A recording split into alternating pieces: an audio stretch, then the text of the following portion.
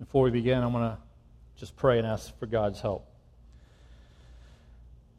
Oh, Father God, we're so grateful that you're here in a very special way, and we're very grateful that you've given us a desire to be here and to hear from your word and to experience you. And we're even more grateful that you have provided so much grace and honor and favor for us, so much that we don't deserve.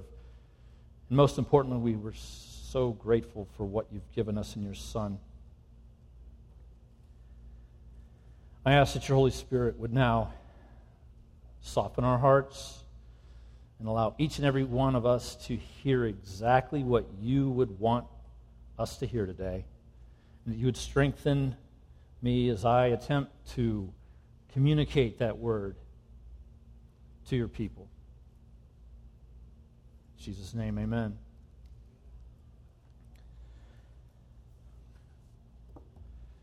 Well, there's no place like home. There's no place like home. Or so the old saying goes. That's exactly what one Friedrich Guggenberger was thinking as he sat captive in Camp Papago Park, a military prison camp located right here in Phoenix back during World War II. You see, Friedrich was a German U-boat officer, a submariner, who'd been captured by Allied forces and taken as a prisoner of war along with several others of his shipmates. But they didn't sit idly by at Camp Papago. They had a strong desire. Their desire was to get home. And this desire to get home drove them to look for a way of escape. You see, Friedrich had obtained a map of Arizona that showed a clear path to Mexico via a meandering chain of rivers. If they could somehow escape the prison camp and assemble a flotilla of rafts, a clear path to freedom lay ahead. So, after digging nearly 200 feet underground, undetected, over a period of 3 months, Friedrich and 24 of his German sailor friends managed to crawl out of Camp Papago to their freedom. Or so they thought. For what Friedrich had not counted on was that bright blue Rio Salada depicted on his map was no more than a dry bed of rocks with little water in it, just as it is today. Friedrich's dream of rafting home to freedom was awash, quite literally. He and his fellow sailors would have to walk hundreds of miles to Mexico through a desert instead. Needless to say, they never got there. For over the next 5 weeks, all 25 escapees were apprehended and returned to Camp Papago. Not one of them made it home until the end of the war. But Friedrich's determination to get home resonates with each of us. For we too have similar misgivings about our place in this world. We too somehow know that this can't be all there is. We belong somewhere else. So we belong with someone much better in the service of someone much greater. And we so long to discover it. And as we shall see, this is the very heartbeat of the psalm we shall examine today. A psalm composed 3,000 years ago, yet with a message that remains relevant for us today. For as we shall see, we all desire to get home where we belong. But it takes trust in the life and work of another to actually make it happen. So join with me as we peruse through Psalm 84.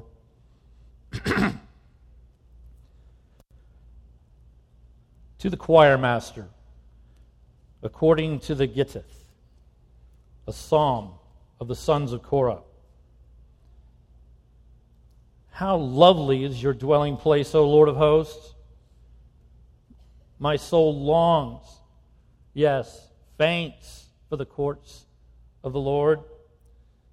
My heart and flesh sing for joy to the living God. Even the sparrow finds a home, and the swallow a nest for herself, where she can lay her young. At your altars, O Lord of hosts, my King and my God. Blessed are those who dwell in your house, ever singing your praise. Selah. That's a musical interlude, by the way. It gives me a time to take a drink. Verse 2, stanza 2. Blessed are those whose strength is in you, and whose heart are the highways to Zion. As they go through the valley of Baca, they make it a place of springs. The early rain covers it with pools. They go from strength to strength. Each one appears before God in Zion. O Lord, God of hosts, hear my prayer. Give ear, O God of Jacob. Selah. Verse 3, the last 4 verses. Behold, our shield, O God, look on the face of your anointed. For a day in your courts is better than 1,000 elsewhere. I would rather be a doorkeeper in the house of my God than dwell in the tents of wickedness. For the Lord God is a sun and a shield. The Lord bestows favor and honor. No good thing does he withhold from those who walk uprightly. O Lord of hosts, blessed is the one who trusts in you.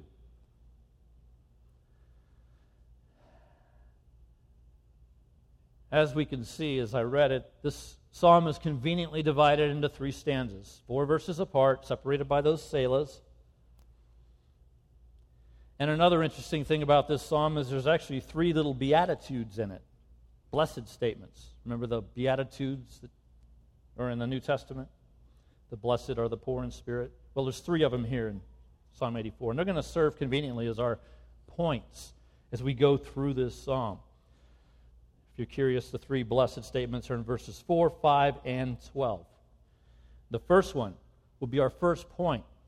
I'll summarize it as this: longing for his house. Verse 1, again. How lovely is your dwelling place, O Lord of hosts! My soul longs, yes, faints for the courts of the Lord. These are the cries of a homesick man, one who so wants to be somewhere else, but not just anywhere else. This man longs to be back in the courts of the Lord. You see, it's pretty clear that the author of this psalm is not where he should be.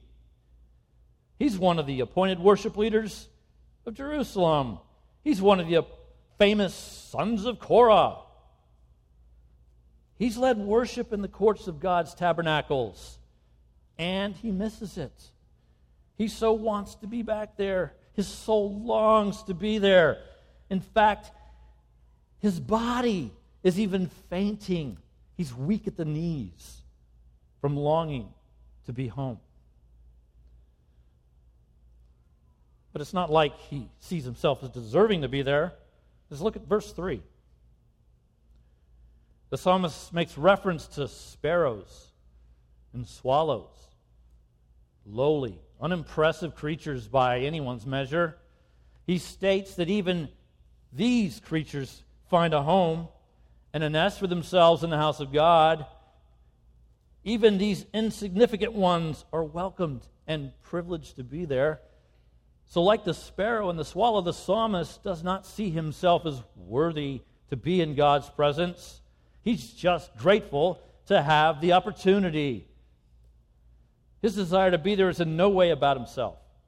It's all about the one who dwells there.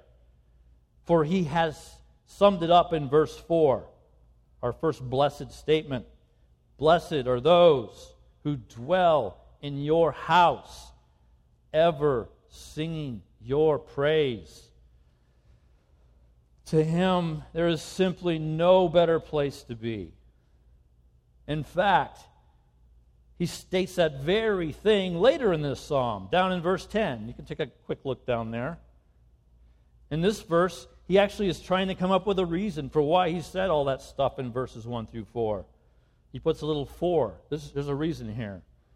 He's contemplating the reason. The reason he longs and faints for God's house is because a day in his courts is better than 1,000 elsewhere. It's better. That's the reason. It's better. He knows this to be true because he's experienced a taste of it. He's led worship at the tabernacle. And he knows from personal experience that one day spent in God's presence is better than thousands elsewhere, including where he finds himself at present. In fact, it would be better for him to just be standing at the entryway into God's house as a doorkeeper and do the most menial of tasks, holding the door open for all the other ones coming in. He'd much rather be doing that than where he is right now. For compared to God's dwelling place, every other place is just tents of wickedness. They're corrupt. There's no place like his place. That's why he longs to get back to God's house. It's the safest place. It's the best place. It's the dearest place on earth. Now, by extension, we too can relate to the psalmist's desire. For though we don't have tabernacles today, we do have a place where God dwells in a special way. It's called the local church. For it is in this context of the local church, that God's presence is most evident. But look what the New Testament writers say. Well, look what Paul says in his letter to Ephesians, chapter 2, verse 22. In him, that's Christ, you, the church, are being built together into a dwelling place for God by the Spirit. A dwelling place for God by the Spirit. The church, you are being built together as a dwelling place for God by the Spirit. It sounds very similar to the language of Psalm 84. God's dwelling place today is our local churches. He's chosen to dwell in his people in a unique way, especially when they gather to worship him like we're doing this morning. It's no wonder then that we, his people, long to gather for a similar purpose. For like the psalmist, we too know that better is one day in your courts than thousands elsewhere. Or do we? Let's take inventory of what draws us to our local church, shall we? Why are we so committed to come to church? Just think about it. Is it because of the people? Is it because of the programs? The youth ministry? The children's ministry? Is it because of the good preaching or the worship? Maybe. Or is it because we know that the Lord is here in a special way? Now, there's nothing wrong with any of those things I just mentioned. Those are good reasons to come. But if our number one desire isn't to be with the Lord, then what is it? I submit that for most of us, encountering God is actually the real reason we come, even though we may not realize it. Because when you stop and think about it, the presence of the Lord is the one constant that is always here to draw us. And people will disappoint us. The programs may be more of a nuisance than a help at times. The preaching may not be very good. The worship may fall flat. But despite all that, one constant: God. God is here. And that's why we come. I'd say this is even true for those of you who claim not to be Christians, and yet you keep coming. Why do you keep coming? It's because something's drawing you. More specifically, someone is drawing you. You keep coming back to God's house because there is something attractive about this place. And according to Psalm 84, that attractive one is none other than the Lord of hosts. But there's more to Psalm 84 than just longing for his house. This longing motivates our psalmist to get up and start walking towards that house. Which brings us to our second point, the point of the second stanza, verses 5 through 8. Walking in his strength. And it begins with our second blessed statement. Blessed are those whose strength is in you, in whose heart are the highways to Zion. God not only has given the psalmist a desire to go home, he's given him a roadmap to get there and the strength to do so. Think about that phrase, whose strength is in you. The strength belongs to the psalmist, but where does he find it? Where does it come from? It comes from the Lord and nowhere else. The writer of Psalm 84 knows that whatever strength he may have comes from God and God alone. And God hasn't just given him strength, he's given him direction. God has placed in his heart the highways to Zion. The Lord of hosts has not just given our psalmist a desire to be with him, he's provided the way and the means to make it happen. Quite the contrast with our friend Friedrich that we talked about earlier. He had the desire to get out. He got out. But something was missing when he got out. He even had a map. The map wasn't very good, but he had a map. What was missing? God wasn't there to help him get home. And another thing was missing. As he was traversing through the valley of the sun, there weren't no water. He was missing water. He needed that water, and it wasn't there. Not so for our psalmist. Look what he says in verse 6. As they go through the valley of Baca, they make it a place of springs. The early rain covers it with pools. Now, the valley of Baca, to the best of our knowledge, is a dry, desolate, forsaken desert. Not much different from the Valley of the Sun back in the 40s. It's an extremely inhospitable place with very little water. Yet, water shows up. And not only that, one other thing about this Valley of Baca journey for our psalmist is that he's not alone. He's going through this Valley of Baca, this deserted, terrible valley, but he's not alone. Look at the plural pronouns that show up in verses 5 through 7. They're all plural. Verse 5, blessed are those in whose heart are the highways. Verse 6, they, plural, go through the valley of Baca, and they make it a place of springs. And verse 7, they, plural, go from strength to strength, and each one of presumably many appears in Zion. The psalmist is not alone. The Lord has graciously joined him to others who are on the same journey. For more importantly, God himself is with him. It's not just others. God is there. Did you see that in the language? Because after all, it's God's strength that enables them to walk. My strength is in you.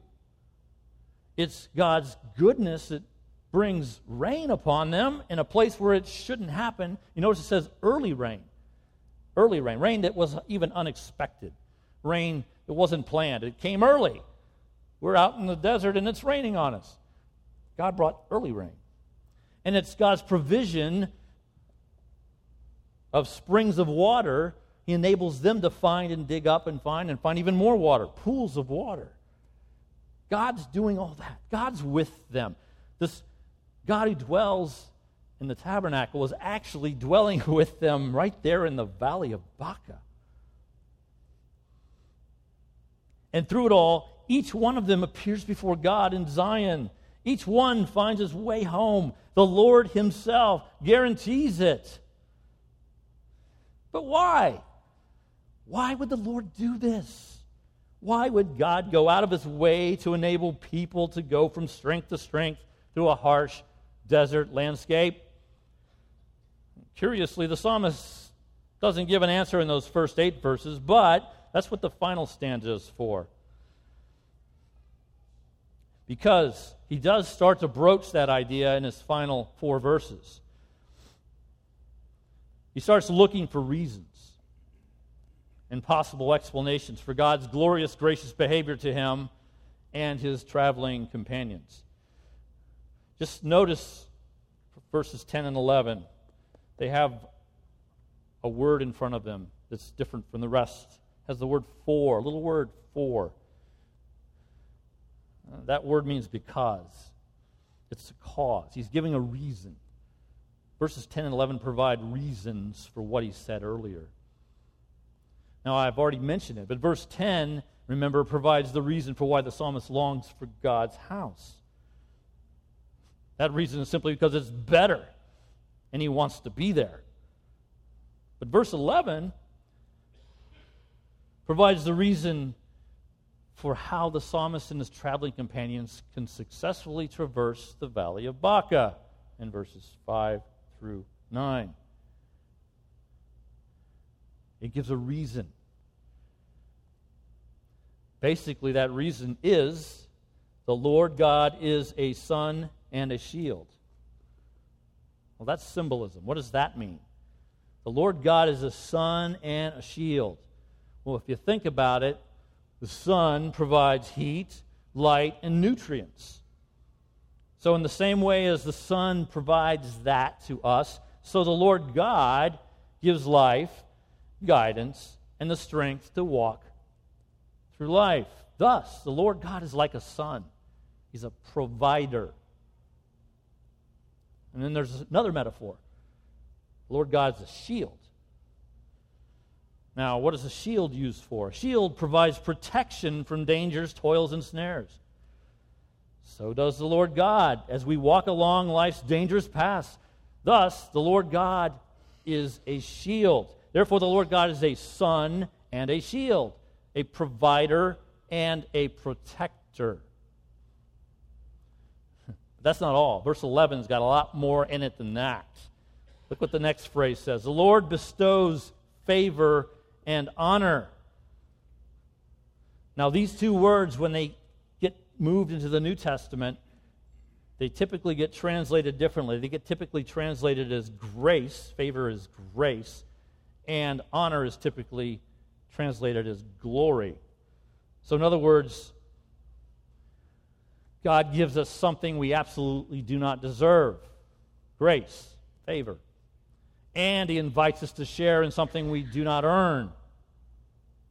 Honor, glory. And that's still not all. There's still more to this verse. The final half. And that, just read this. No good thing does he withhold. No good thing does he withhold from those who walk uprightly. No good thing?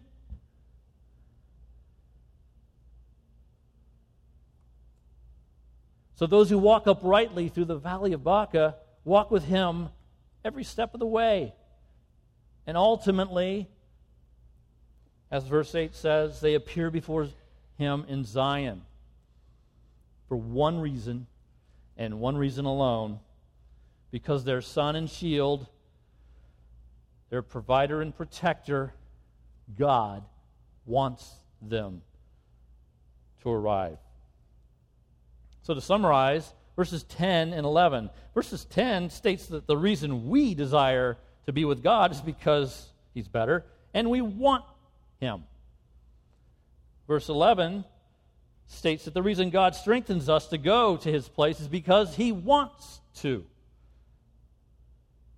In other words, we want him, and he wants us. But why?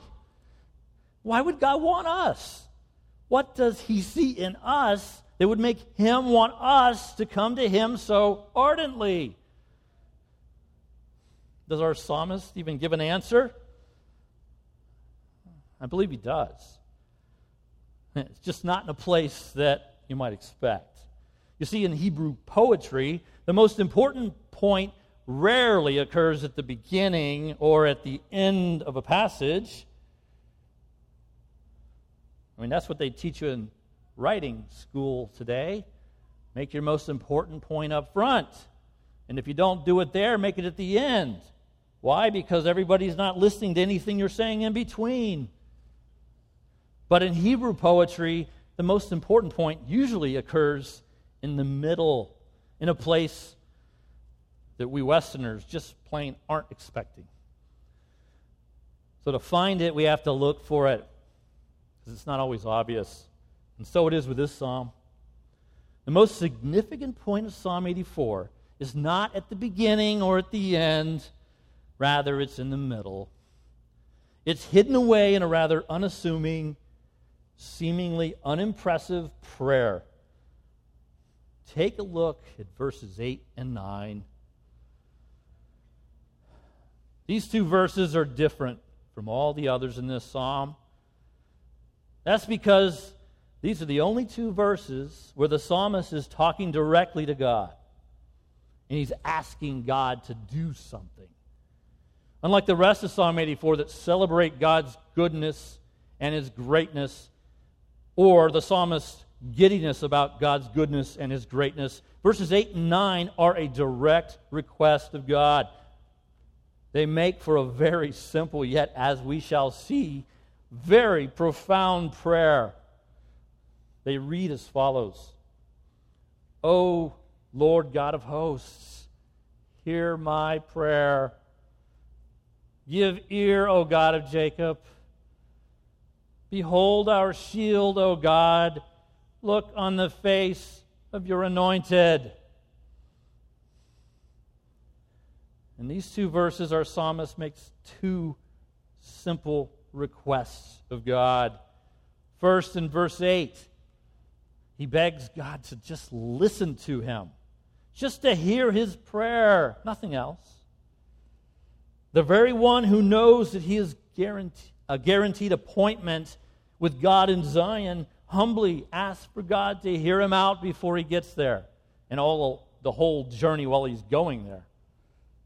This is the very essence of what prayer is. A humble request for an audience with God, for God's ear as we walk through life day after day. But verse 8 is just a setup for the request that follows in verse 9. And what an unusual request it is. Instead of doing what I would do, and you would probably do, instead of asking God for more help, instead of asking God for more strength, instead of asking God for assurance, and those are all good things to ask for. I'm not saying don't ask for those in prayer. The psalmist asks for something unexpected. He asked God to look on someone else. Which brings us to our third and final point. Trusting in his anointed one. Psalm 84:9 reads, Behold our shield, O God. Look on the face of your anointed. In this verse, the psalmist is begging God to look upon someone else. Someone he calls our shield. And then in the second half, he calls that same our shield your anointed. It's Hebrew parallelism at work. Two phrases saying the same thing differently. Our shield, your anointed. You see, the psalmist instinctively knew something about himself in relation to God. He knew that he did not deserve any of these blessings that God was so generously heaping upon him.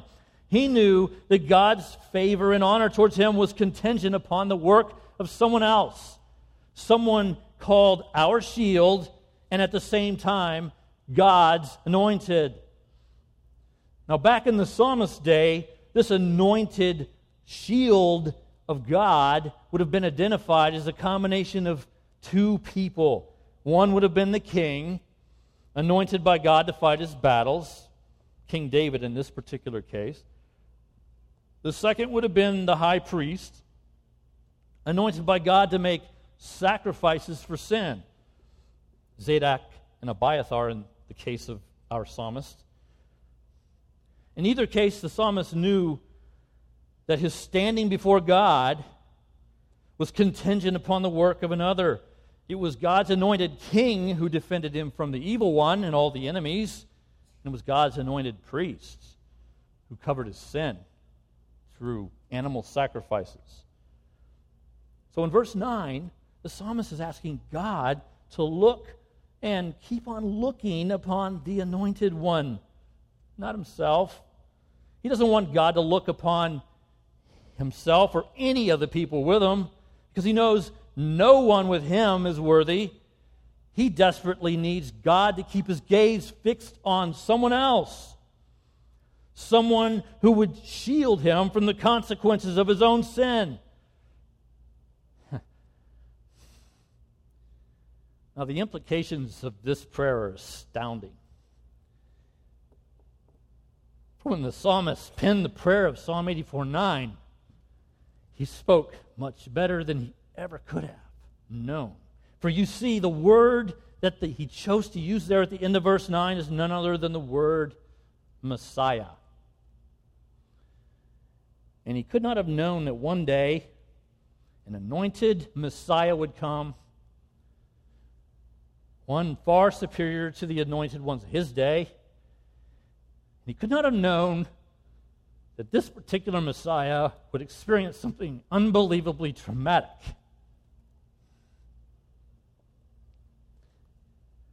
For this future Messiah, also known as Christ in Greek, would for a brief time experience a loss of God's provision and protection. He would not experience verse 11. He would not experience the favor and honor of God. And for a time, every good thing would be withheld from him, even though he had always walked uprightly.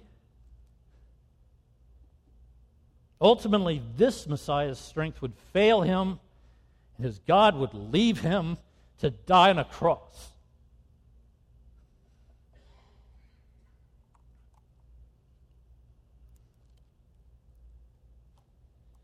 But he didn't stay dead.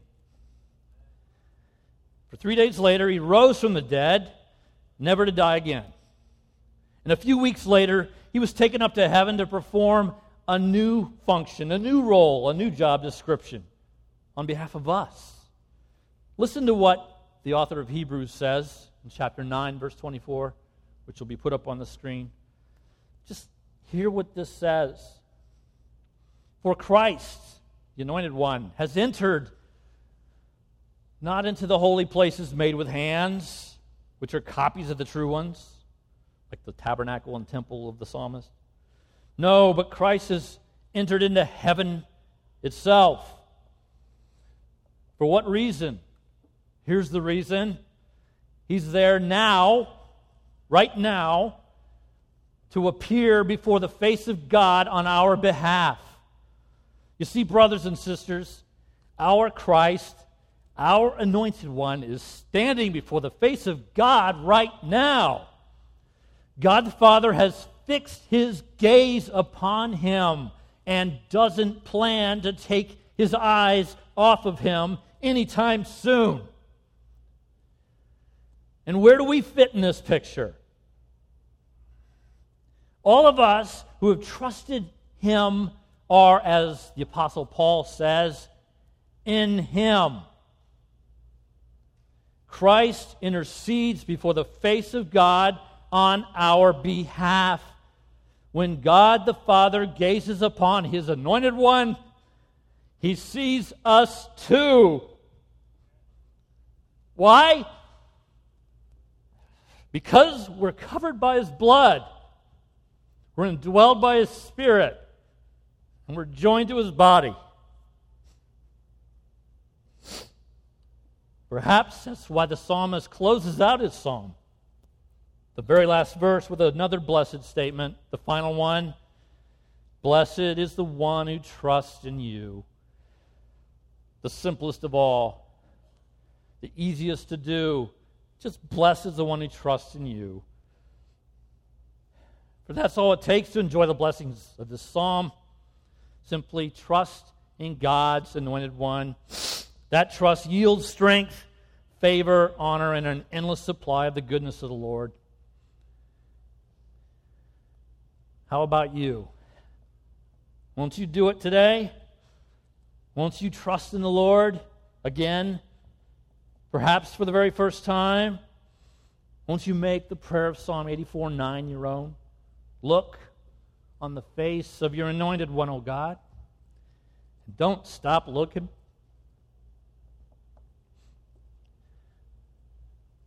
For in so doing, our ticket to His house and our home is punched, and our eventual arrival is guaranteed.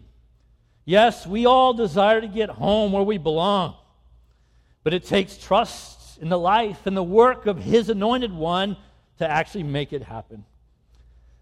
Let's pray.